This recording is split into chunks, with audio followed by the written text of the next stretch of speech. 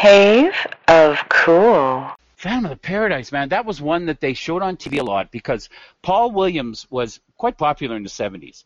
I mean, a little guy, not very good looking, nerdy as you can get, had a weird voice.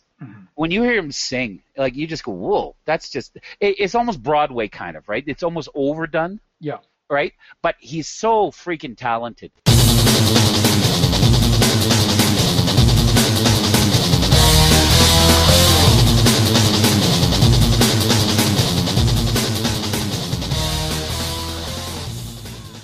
What else have we found out in this world in this week? Oh, most overrated movies. There's a good one. Okay. Avatar on the list. Oh, Avatar is on the list. I haven't actually seen Avatar. See, you always say that, and you know what? I want you to see it just so we can hate it equally together. All right. So I want you to go magnificent visuals and watch them on a TV, a regular TV. You'll get the point, right? You don't have to go out and buy one of those ones where you have to put up a screen on a lake and sit in a tube, and you don't have to do the side of your house with one of those projectors. Okay, you don't have to buy a special 3D TV or anything. Exactly. Yeah. I would just go with it and amazed at the beauty, but hate every second that any story goes on, because it will just it will make you want to kill yourself. Okay. And I'm glad that it made that list because it just validates everything I've ever said. There was a list of most overrated movies. Most overrated movies, and it's at the Cave of Cool, and it made its way back onto my MSN feed today, like it knew, like the Facebook robot knew I was podcasting today. Yeah. And it better stop letting me know when it knows, because I know that you know, and it knows, and I know, so we know, okay? Yeah. So don't fuck with me, Facebook robot, because that was on 2 weeks ago, and now you're bringing it back up today, please. So what? Okay, Avatar's on the list. Avatar's on the list. What else? One that really surprised me was The Big Lebowski, because there's Really? one, and I have to admit to the world that even though I will say to people the dude abides, and I trust in the dude, I have never seen The Big Lebowski in all my time, because it got to that point where I'm so afraid, it's so legendary, it's so cult-like, that if it disappoints me, I can't live with myself. Okay, now I love The Big Lebowski. Now, are you recommending I should see it, even though it's been so much time and it's got this aura about it that I do recommend that you see it. Okay. And now, when you mentioned that it was on the list of overrated movies, if you had been watching me, if I'd been drinking water, I would have done a spit take. I was shocked. Again, that's really surprised me that it was Big that. Lebowski is an excellent movie. It's a great movie. It's underrated as far as I'm concerned. And it's funny, like I'm trying to find it here in the Cave of Cool, but it was one of the ones that really shocked me because I hadn't seen it, and I thought, oh, maybe Kelvin's a genius. But then everyone reminded me, no, you're a dumbass, because I was looking for a reason not to watch it, right? Yeah. Maybe because I'm right. But no, people say no, that one shouldn't be on there. Yeah. I agree with Titanic. That's another one that's there. Yeah. Even though, like, I was one of the ones who said I'm never going to watch Titanic, but I got tricked into watching it. Mm-hmm. But the last hour, I'll admit, is spectacular. It's very compelling. Yeah. I mean, that's a great ship sinking scene. Oh yeah, the way it really happened. The whole technical thing of the ship breaking in half and all that, and people falling. It's like, oh wow, that's a massive head trauma. And the band's still playing. I mean, it gets to you. Yeah, I mean, but Leo and Kate, the love people have for it, I don't get it. Yeah. I mean, I would have the fact that she didn't have room for him on that piece of board, that annoys me all the time. She wanted him to die, and the fact that selfish old woman tossed a priceless piece of jewelry back into the ocean to make what, a point? Yeah. Fuck you! I mean, give that to or drop it off at an orphanage somewhere. Yeah. Not back in the water where no one's gonna ever find it. That one piece of jewelry could have funded Bill Paxton's whole thing. And of course, she just you infuriate me. It infuriates me. Yeah.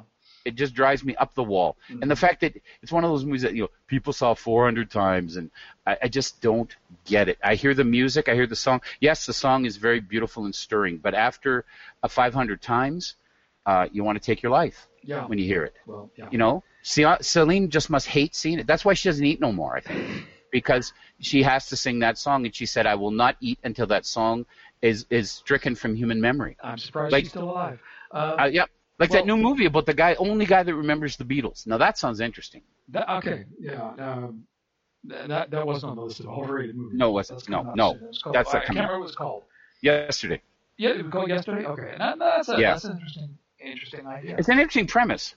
I mean, but you're going to run out of songs eventually, Well, yeah. right?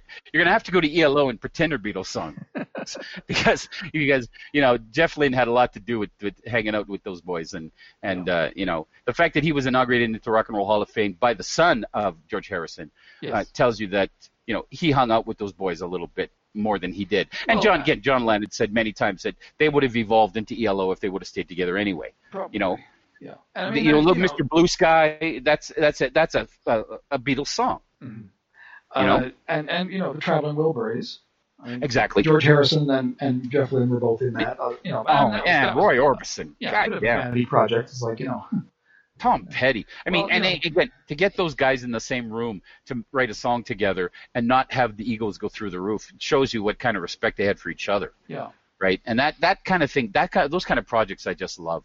Because that was Roy Orbison, that's when he had his Keanu comeback. Yeah. In the early '90s, and he did the Katie Lang song, and he did the Traveling Wilburys, and he did I Drove All Night, which is it just blows me away. In that video has Jason Priestley and Jennifer Connelly, and she's cute too, and she's got the leather jacket on, and he's got the leather jacket on the motorcycle, and such a good video with the way he sings, and she's so hot, and it just hit me at a moment, and so I always remember. Roy Orbison had that big, huge comeback, and I don't know what prompted it, but I do know that he was David Lynch.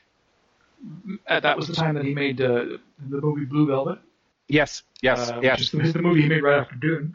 Right. And that was the big song was In Dreams. In Dreams, that's right, and that was his song.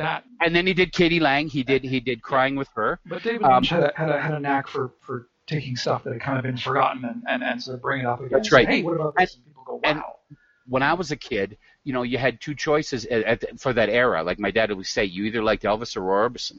Mm-hmm.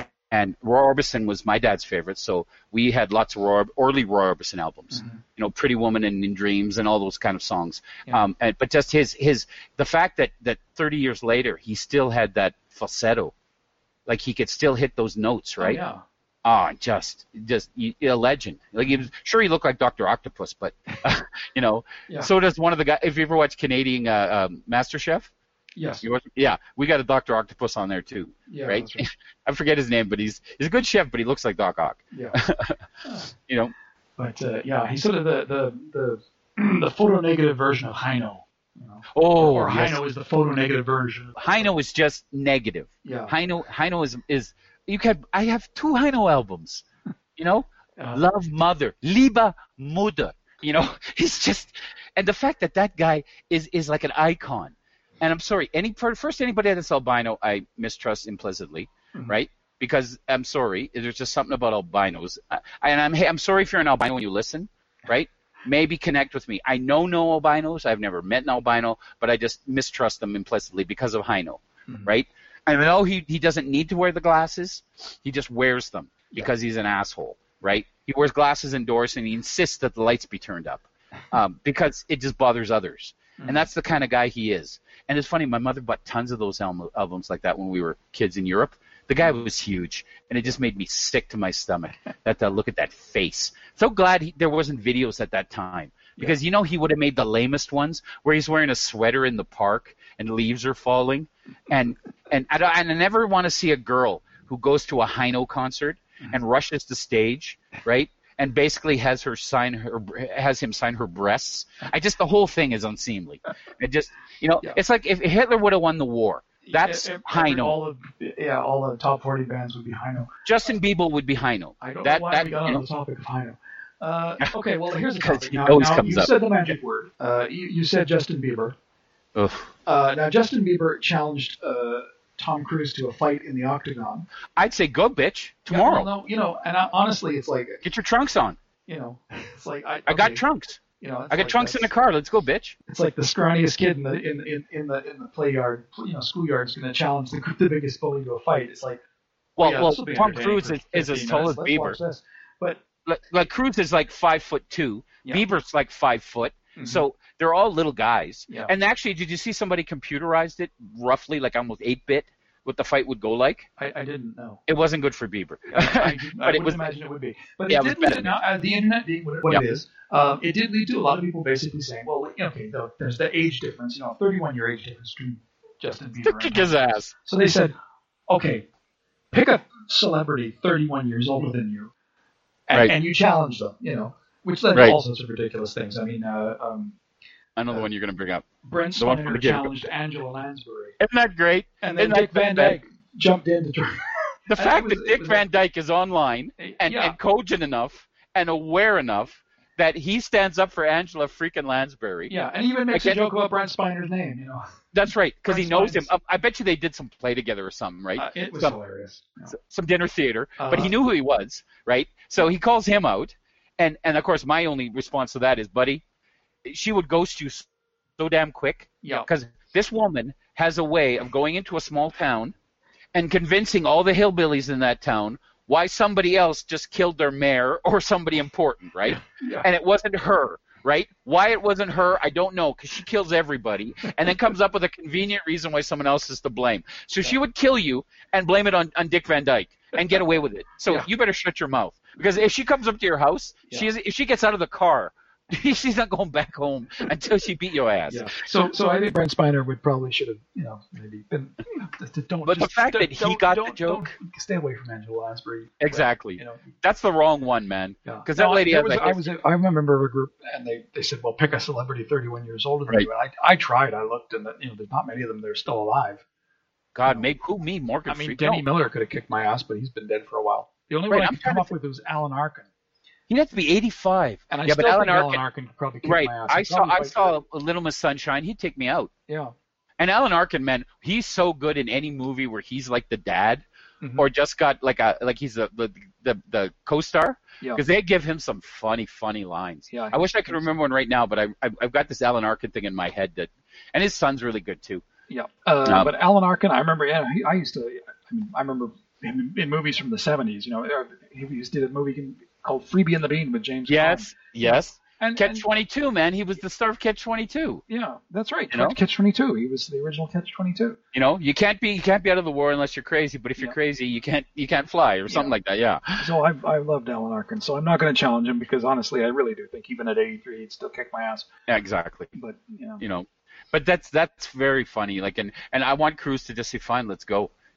Let's go. I got trunks in a car. In fact, I'll wear gloves. You don't have to, right? And I'll let you wear one of those little hats for your head. And honestly, you know what? If Tom Cruise is busy, I'll do it. Oh, I will too. I mean, I get winded walking up the street, but I'll do anything for a chance. We'll flip cards for it, man. High card gets to kick Bieber's ass, right? I mean, I'm the same age, right? Right, that's right. It would have to be in our contract that he's got to stay in there at least 10 minutes. Yeah. So I'll catch him in 10 minutes. Yeah, yeah. I mean, eventually I'll get to him, like chasing the piggy down, right? Yeah. I'll corner him, and I only need a few minutes of just serious pounding before my arm gets sore. Uh-huh. But I'll bet you I could hit him a few times just to teach him that, just to give him a little what will we call it? Adjustment. Yeah. Well, a little mental adjustment. Just long enough to Toot him hear him up. cry like a girl, and I'm That's right. satisfied. To beg for his life and to beg for his life and call for his girlfriend. Yeah. Who would come in and kick my ass, but that's beyond the point. The cameras would be off by then, right? That's a whole nother thing. She's a Baldwin, so she'd fight dirty, right? Oh, but speaking of movies from the 70s, and this is on Yes. the list here.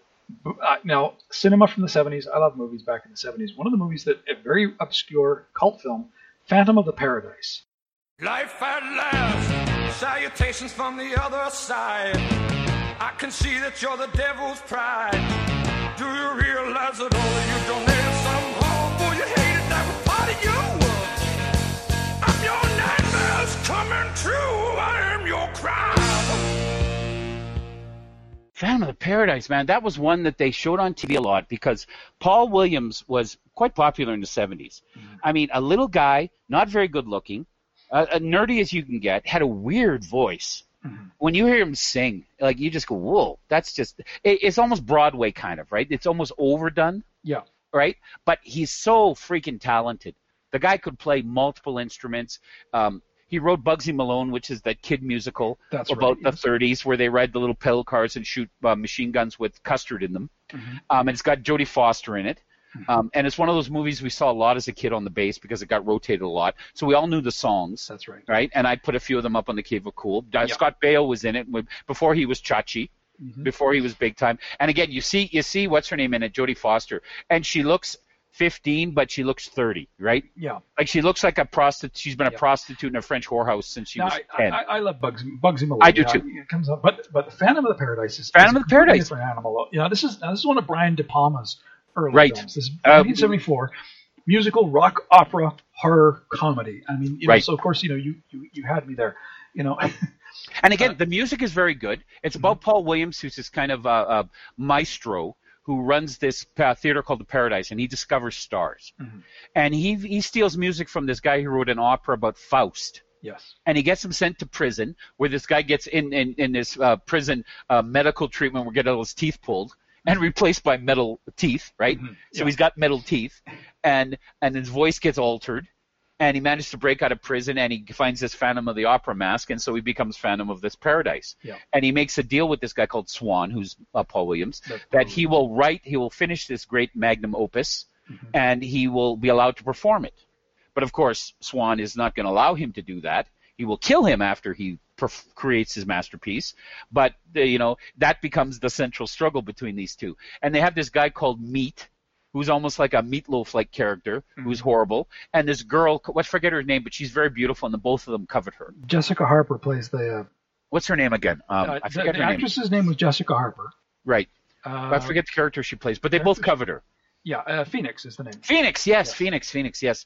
And then the Juicy Fruits at the front. The Juicy Fruits, yes. Who sing that song about about that guy who commits suicide so his sister could get the operation she needs. We'll remember you forever, Eddie. Through the sacrifice you made, we can't believe the price you paid for love.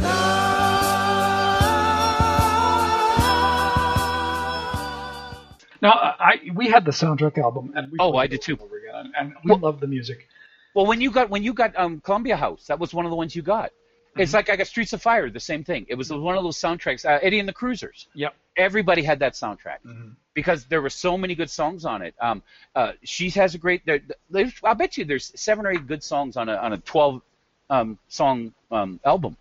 It's a really good soundtrack, and the film is really kind of bizarre and trippy. It's very 70-ish. Yeah, and it's not done seriously. Although, it's something that most people don't know. Actually, he's uncredited, but Rod Serling actually does the narration. Really? Yeah. Wow. He doesn't get a credit, but a lot of people don't know. He doesn't do that. Eddie's sister, Mary Louise. Not the song. Not the song, but in the movie. He's not on the soundtrack, but in the movie he does the narration to the thing, and it's Rod Serling.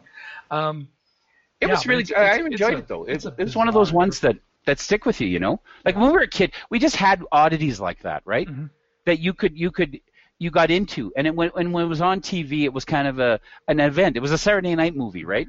Yeah. Like Kiss meets the Phantom of the Park, right? Well, they would show that in the summer, and even though it's a pile of shit, you watch it because it's got Anthony Zerbe movie. Anthony Zerbe. Now, very few people know who Anthony Zerbe is.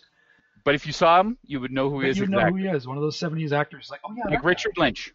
Yeah. Richard Lynch from the Sword and the Sorcerer.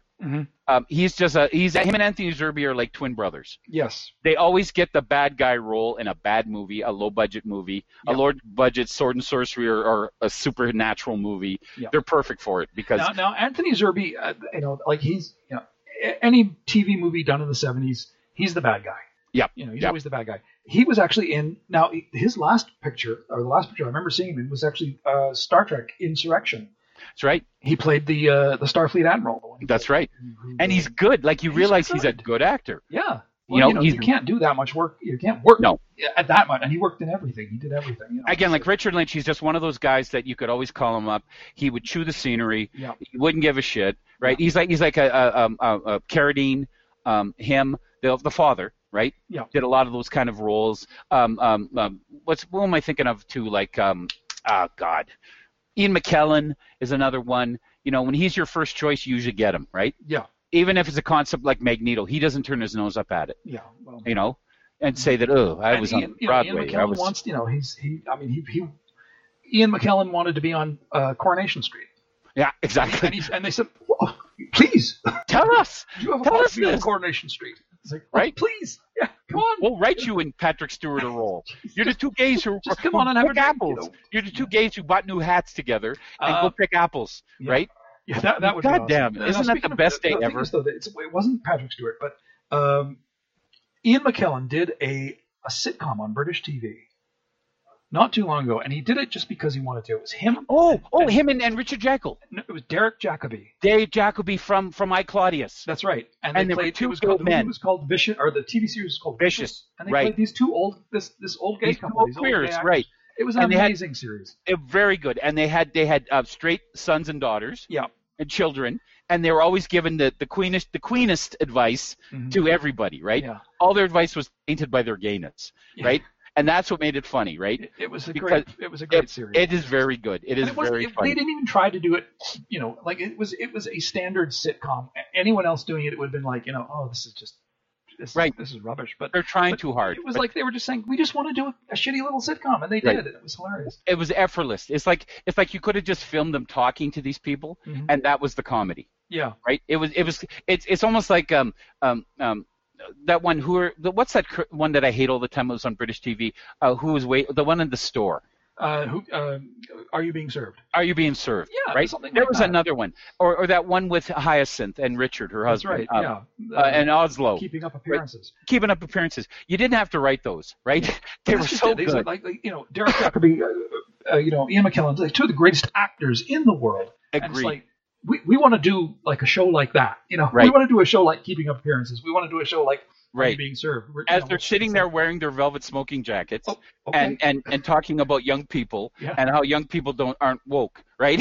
because they're just gayer, right? Yeah. And it is very good stuff. Although I agree. Yeah, and of course, if Ian McKellen and Patrick Stewart want to do anything together, it's like And the fact that people one's will straight and one's not. watch. I really wish I that. love that. I wish they would turn each other on alternate Well, weeks. That's the thing, Right. And that was the thing when there was a reporter from the Guardian who mistakenly just assumed that Patrick Stewart was gay, Right. and of course he's not. But and it's like he said Ian McKellen, he mentioned a bunch of actors who are gay, and of course Patrick Stewart was like, silly Guardian, you can't catch gay from hanging out with your LBGT friends, Right. Right. I'm But- going to pick apples. If you want to come with me, I got a hat for you, Yeah. right? And so he went. But Ian McKellen and Patrick Stewart, they did a Waiting for Godot. Right. I don't know if they did it on Broadway. They did it in Britain. They did it in New York. Nice. And that would have been an amazing show. to see. Oh, does any of those two-man shows like that, right? Yeah. And again, even when they're Xavier and Magneto, right? Mhm. They put so much effort into the relationship between the two, Yeah. right? When he says, "I will bring you hope, my friend," you go, oh, they've known each other a lifetime, right? Yeah. I believe that, right? Yeah. So they embodied those characters. They were the two that I wanted to play them in the movies. Even back in '99, when I heard the casting, I thought, okay, now we got something, and we've just been very, very lucky. Yeah. I And mean, they have known each other for their whole They have. lives. I mean, They have. There was that old BBC show called Acting Shakespeare, Right? which was done back in the early '70s, which had McKellen and Patrick Stewart and Dame Judi Dench and Right. uh, Right.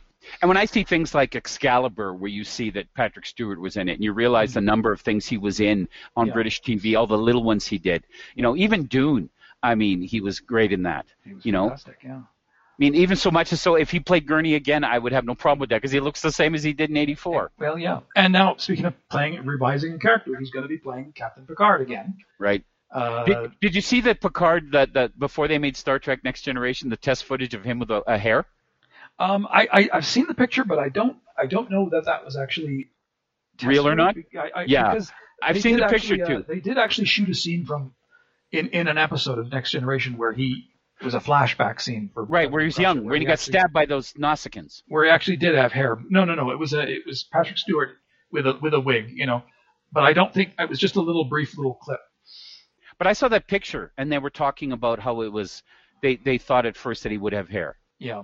and they showed it. It was kind of short, but I'm glad they didn't because No. he's so much better, just the way he looks. Yeah. And it's amazing he never ages. So, and I'm hoping for good things. I mean, I'm still going through Discovery, and I'm enjoying that. And even though Okay. people hate you know. You haven't? Have you finished the second season yet? No, I haven't. Okay, so I have no spoilers. But No. I mean, it's fantastic. But I've watched. I've got a few left. So I've seen when he sees his future in the chair. I've seen Leland of Borg.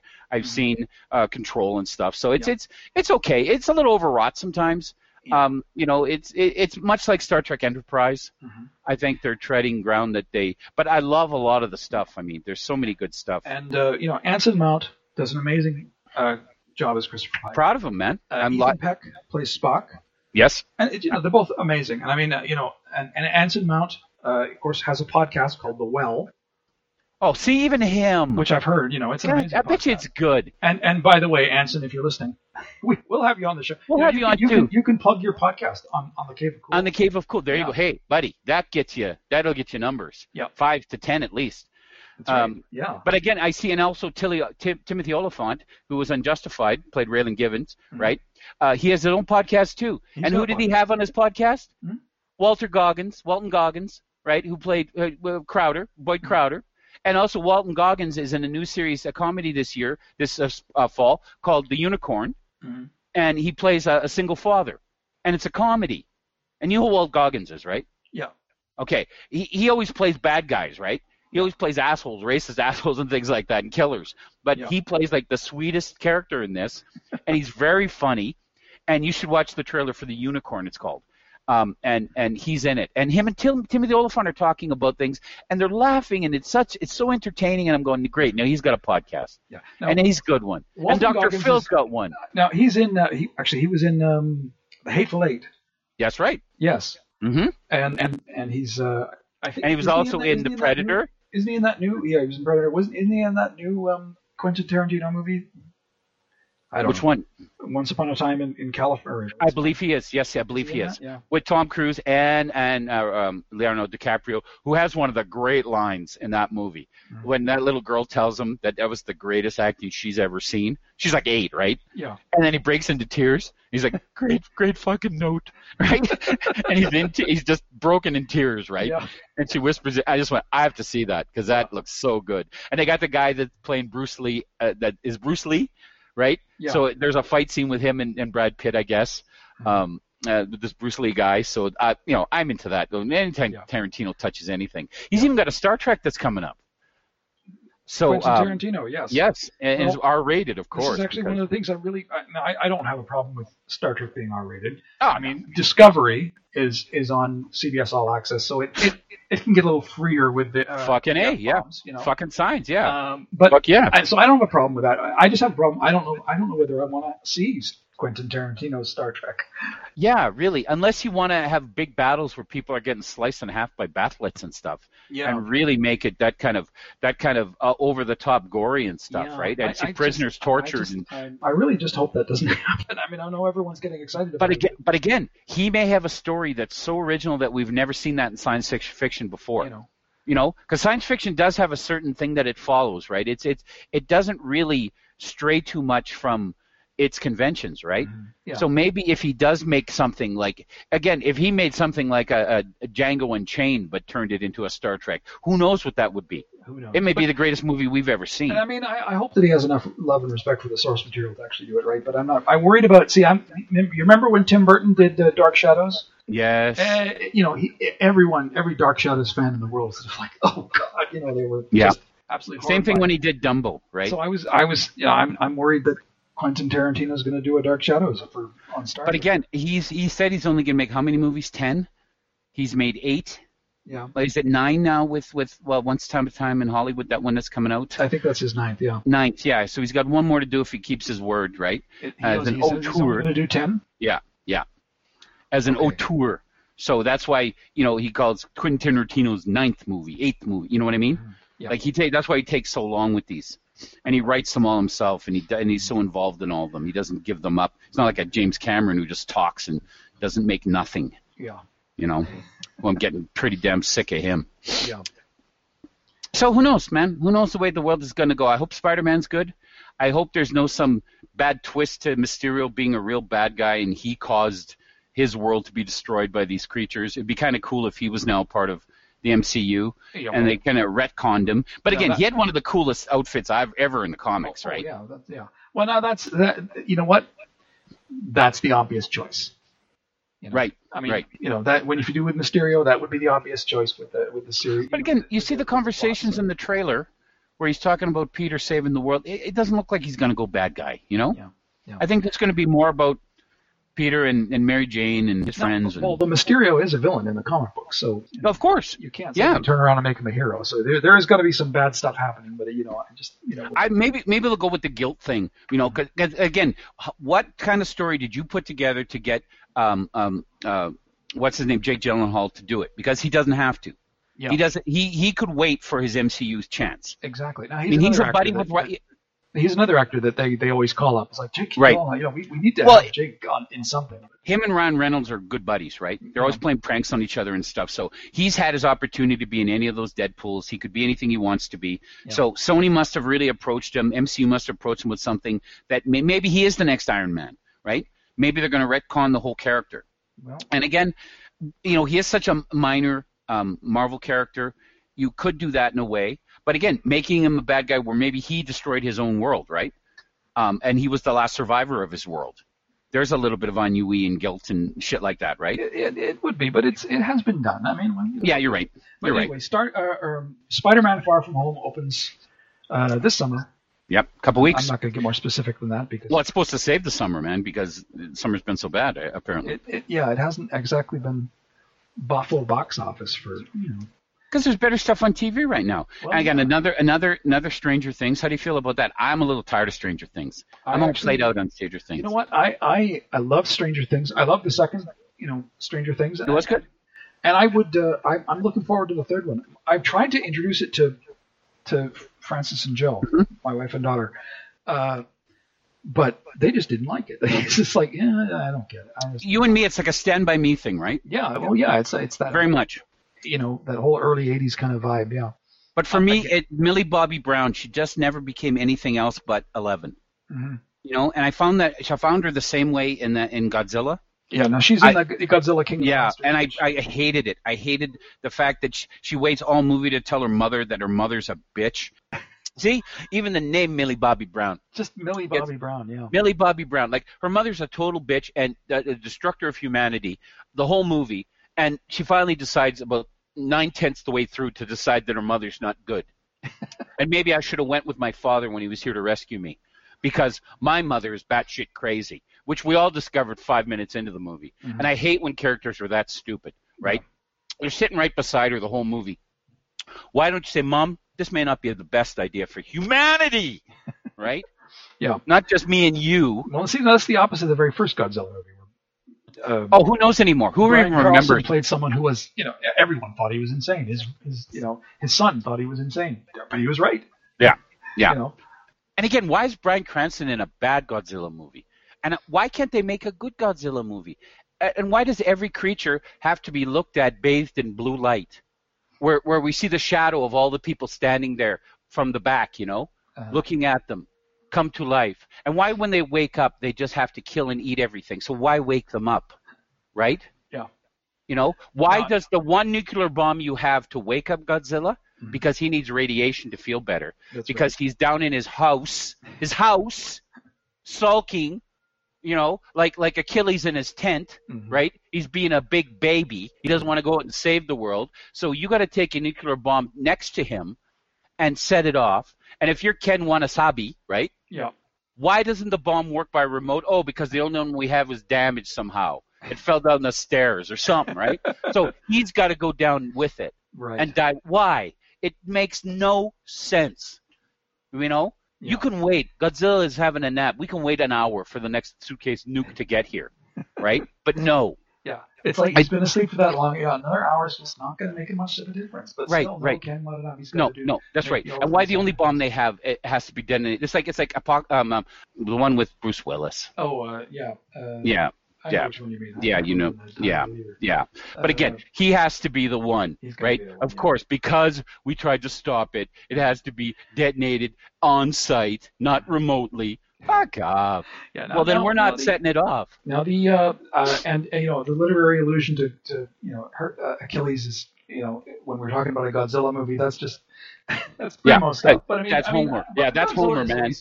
That's Homer. Just monsters. I mean, and Homer. What didn't Homer say? There's only 3 ideas for a story. Yeah. Man comes to town, man leaves town, and Godzilla. Yeah. Right. See, if Homer were writing for TV today.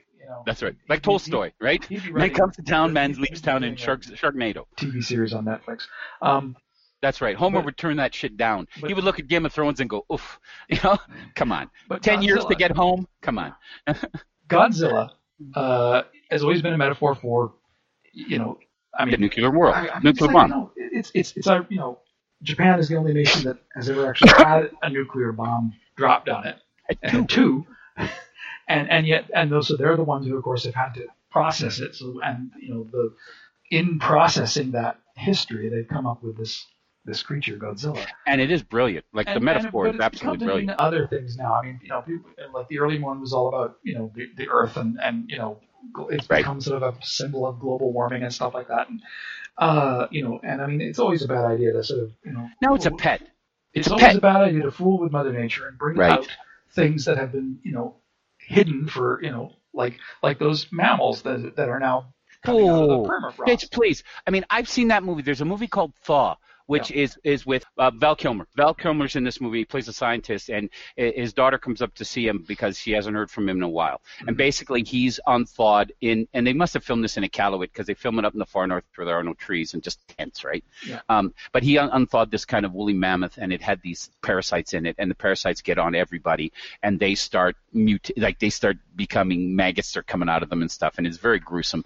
But it's all I think about when I think about the permafrost giving up these perfectly preserved head of a wolf. Exactly. Now, what took its head off? That's what I want to know. Yeah. The size of this wolf's head is as big as a garbage can. Mm-hmm. And the fact that it's perfectly severed, right? Yep. Something cut the head off this wolf, and it was no human. Right? Okay. There's something it could have been, right? But he must have had an axe like Conan. So it's just this wolf's head. So someone actually did cut this wolf's head off, and it left it wherever, Or maybe it just ate the body, and it's like, I don't like that. Clean? Did you see the cut? I'm not going to eat the head. That whatever it ate, it had utensils, right? So I don't want to know. Okay, so now that we've got the wolf, the giant wolf thing thawed, now the thing that ate the giant wolf obviously is under the permafrost somewhere too, and eventually it's just only a matter of time before exactly comes up. And I'm sorry, and we're all screwed. Any prehistoric pathogens that just happened to be in the air at the time, that if we went back to that age, right, would get us right away like the Martians died in Invasion of Worlds, War of the Worlds. Thank you. That they're killed by the germ when they come out of their spaceship. The common cold, Right. That would kill us because there's something living in that meat. Yes. That this prehistoric wolf. There's a reason it's been blissfully frozen in the permafrost all this time, but because of our stupidity, all these things are going to thaw out. They're going to release a pathogen that we can't deal with. We're already having trouble with superbugs. I mean, there are a few that are totally antibiotic resistant now. We're having trouble with frickin' measles. Exactly. We can't convince people now. A couple of stupid people say, I don't need to get immunized. We are throwing that on a table, on a slab, to investigate under a microscope, and I'll bet you they're just going to wear those little masks that people in China wear when it's a smoggy day. I'm sorry. When I got to see the University of Alberta's mummy, I mean, it was basically we were in hazmat suits. Yeah. Right? Even though the mummy had been opened before, it hadn't been opened before like this much when they were doing a major study on the University of Alberta's mummies, right? They've got a couple of them. Mm-hmm. And because I was on this graduate class I managed to sneak my way into, I got to kind of stand around. But we were in the freaking hazmat suit. You were wearing the hazmat suit. I was wearing a hazmat suit, and I was just sitting on a stool. Well, they opened up this little wooden sarcophagus. Again, a wooden sarcophagus, if something would have snuck through the seal or something, right? Yeah. Long before I was in that room. But the fact that they took that precaution just in case because they were going to unwrap part of this thing, right? Yeah. So I'm just like, if that's the case, when I'm seeing a picture of this thing exposed, that means someone got close enough with a camera to this exposed wolf head. Yeah. And so I'm sorry. Things like that just make me insane because I'm terrified of. I'm bad enough Ebola. And people just say, Cal, as long as you don't deal with fluids from a person infected with Ebola, how do I know the guy that just peed his pants on the bus didn't have Ebola. I know. Right? I just saw a report the other day that those touchscreen menus at McDonald's. Yes. They all have poo on them. They've all got fecal matter on them. Right. So it's like my beard is supposed to be full of fecal matter, and my money's supposed to be covered in cocaine, right? You're like, come on.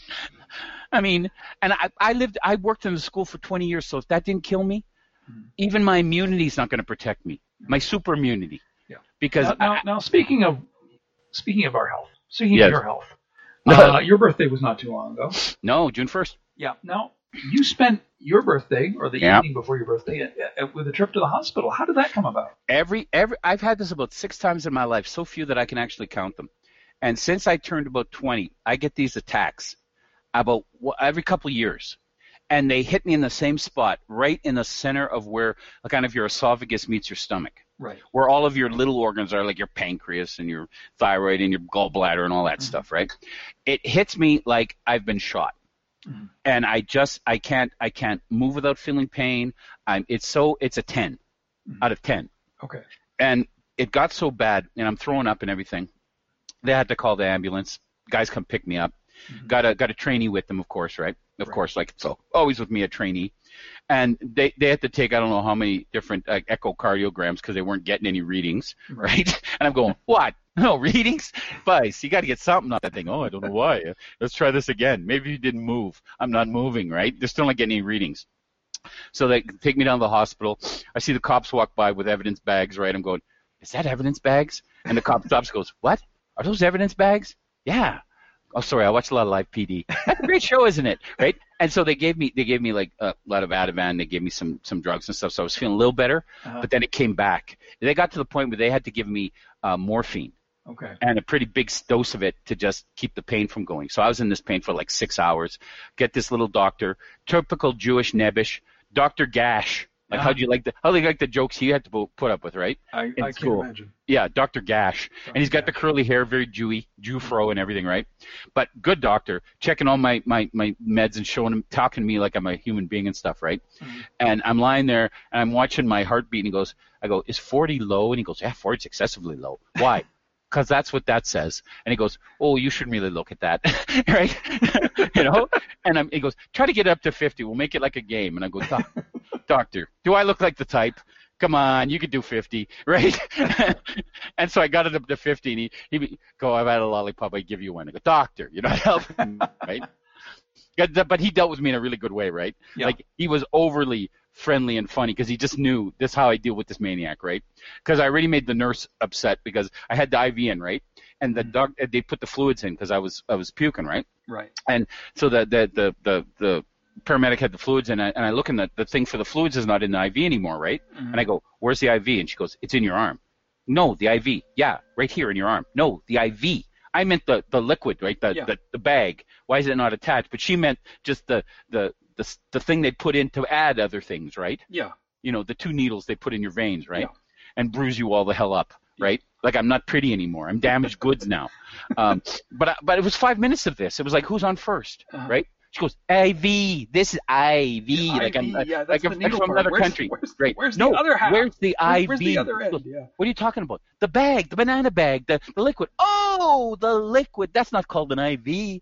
Yes, it is. On TV, it's called an IV. You watch too much TV. This is emergency. I know better, right? And I can't believe I'm having this discussion with this person, right?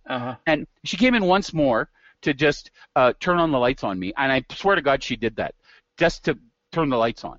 Right? Because, like, after they gave me the morphine, she turned out the lights and closed the curtain, right?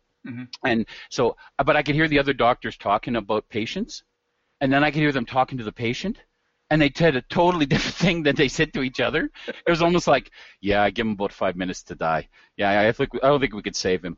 I'm going to go in and pretend to tell him that you're just going to fall asleep now, and you'll be fine in the morning, right? It was like that, right? And I wanted to get up and tell, no, don't listen to him. Slap the needle out of his hand, right? As they're dragging me away, right? And giving me a shot. No! Right? I knew their secret. But that's how bizarre it was. And then about 3 a.m, he comes in, he goes, how are you feeling? I have no pain at all now. And I said, this always happens this way. It's like, and they could tell, like I was just, the sweat, my eyes, everything. I was just, and we don't know what it is. Mm-hmm. And I'm looking for a new doctor now because my old doctor went to emergency. He wasn't there that night. I wish he was. Dr. Kruger, my South African. I need another South African doctor because I always have a South African doctor. Mm-hmm. And they hate tomatoes for some reason. I don't know why that is. Every time they say, you shouldn't eat tomatoes, Cal. And I bet you that would have been his first question to me. Did you have anything with tomatoes? Go, what is with you South Africans and tomatoes? You Canadians, you put them on everything. Why? Why is ketchup made of tomatoes? They don't get it. And it's just, I don't know what it is about South African culture. I want to meet Trevor Noah one day just to ask him because he's from South Africa. What is with the tomatoes? And he'd go, oh, tomatoes. And he would have a whole thing about it, right? Because that's 2 doctors now that have gone on a rant with me about tomatoes in my time with them, right? Yeah. So he wasn't there. So I don't know what it is. And I keep going back every time I try to work through my mind, what is this that causes this attack? And I haven't figured it out yet, but I'm looking for a new doctor now. The process continues. I interview people, I got to get the right guy. Yeah. So once I do, that's going to be number 1 on my list because I can't go through that again. The next one will kill me probably. Okay, so is there like a multi-syllabic word for what it is that you've got, or? No, that's the thing is, it goes away so quickly that after about 6-8 hours, but it's 6-8 hours of unbelievable pain, that it should be something that's there permanently, right? Yeah. It shouldn't be like if I move my body one way, 2 nerves cross, like I cross the streams like in Ghostbusters, right? Yeah. And that would be bad. Across the right? streams, yeah. Somehow I crossed my streams, Okay. right? So now this happens I held my P hand as my right hand, not my left, right? You know what I mean? Yeah. Like that's what caused it. It's probably something so stupid like that. Okay, so now this is something that happens to you every... I don't know, about every 2 years or so. It happened to fall on my birthday, so that was the nice thing too. Because there was a nice German chocolate cake in the fridge I couldn't even think of because I would have puked it up anyway. And then I drank what's it called, Pepto-Bismol. Mm-hmm. So then your puke tastes that pinkish cream soda-ishy, and it's chalky. And then you think I'll take some more, and then you puke that up again. Yeah. It was just horrible. And of course, when you got a beard and you puke on your beard and stuff, and the woman, and then the paramedics there going, boy, if we had a prize for best beard tonight, you'd win. And I go, yeah, best beard covered in puke, I'd win, right? And she goes, let me get you a tissue, right? Thank you for somebody thinking of me, right? Because there is puke. I go, there is puke on my beard, right? That's why they wouldn't give me a mirror, right? Because they knew. We say it all the time. Yeah, you do, but I don't, right? Often, if I could avoid it, I don't go into public covered in my own vomit, right? And I was being like that, right? I was being like that kind of person. Right. And that kind of person just weighs on people, I find, right? Even though I'm the sick one, the caregivers tend to frown on that kind of attitude from a patient. I'm sorry, I can't help it. I'm usually a little more charming or less, but right now, this is who you get. And I probably could control it, but I don't. It's always say like I won't change. I'll only pretend to change. Zach Galifianakis, that was the greatest line he ever said. In therapy, I'm only going to pretend to change. You should know, right? We're all wasting our time here. Well, I'm glad you're okay. We're glad you survived. I do, because eventually, when I'm called upon to save the world, you will all feel relieved that I'm still alive. Yeah. That's when you'll realize. I realize you're not going to appreciate it now. Mm-hmm. I realize you're going to, fuck, who cares, meh. But one day you will, and that's what keeps me going.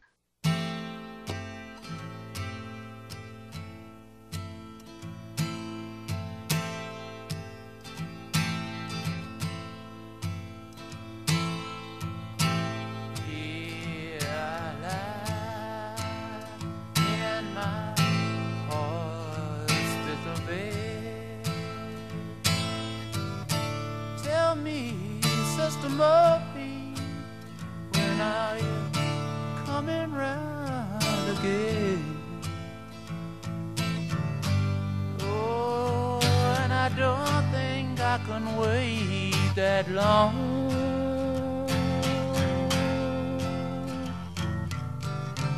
Oh, you see that I'm not that strong.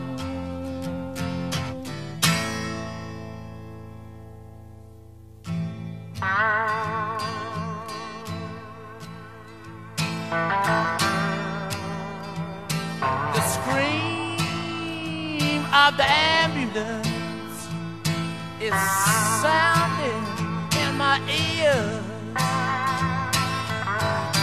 Tell me,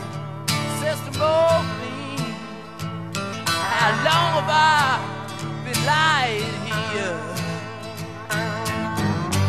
What am I doing in this place? Why does the doctor have no face? Oh, I can't crawl across the floor. Oh, can't you see, Sister Murphy? I'm trying to score.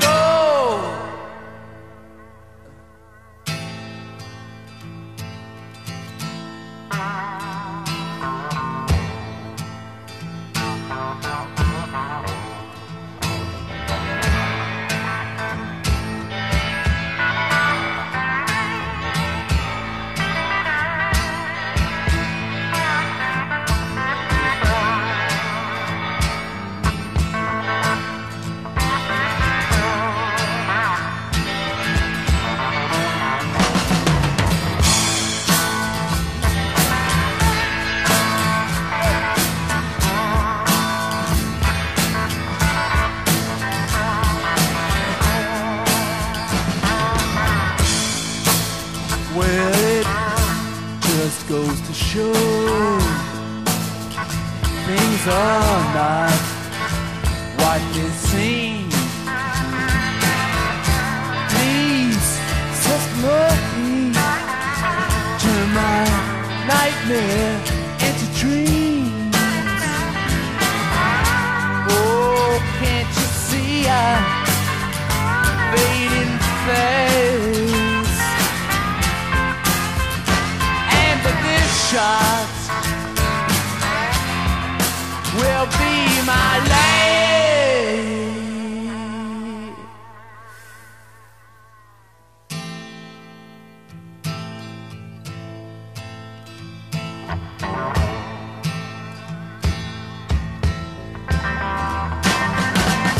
Sweet cousin cocaine, lay a cool hand on my head. Oh, come on, Sister Morphine, you better make her my bed.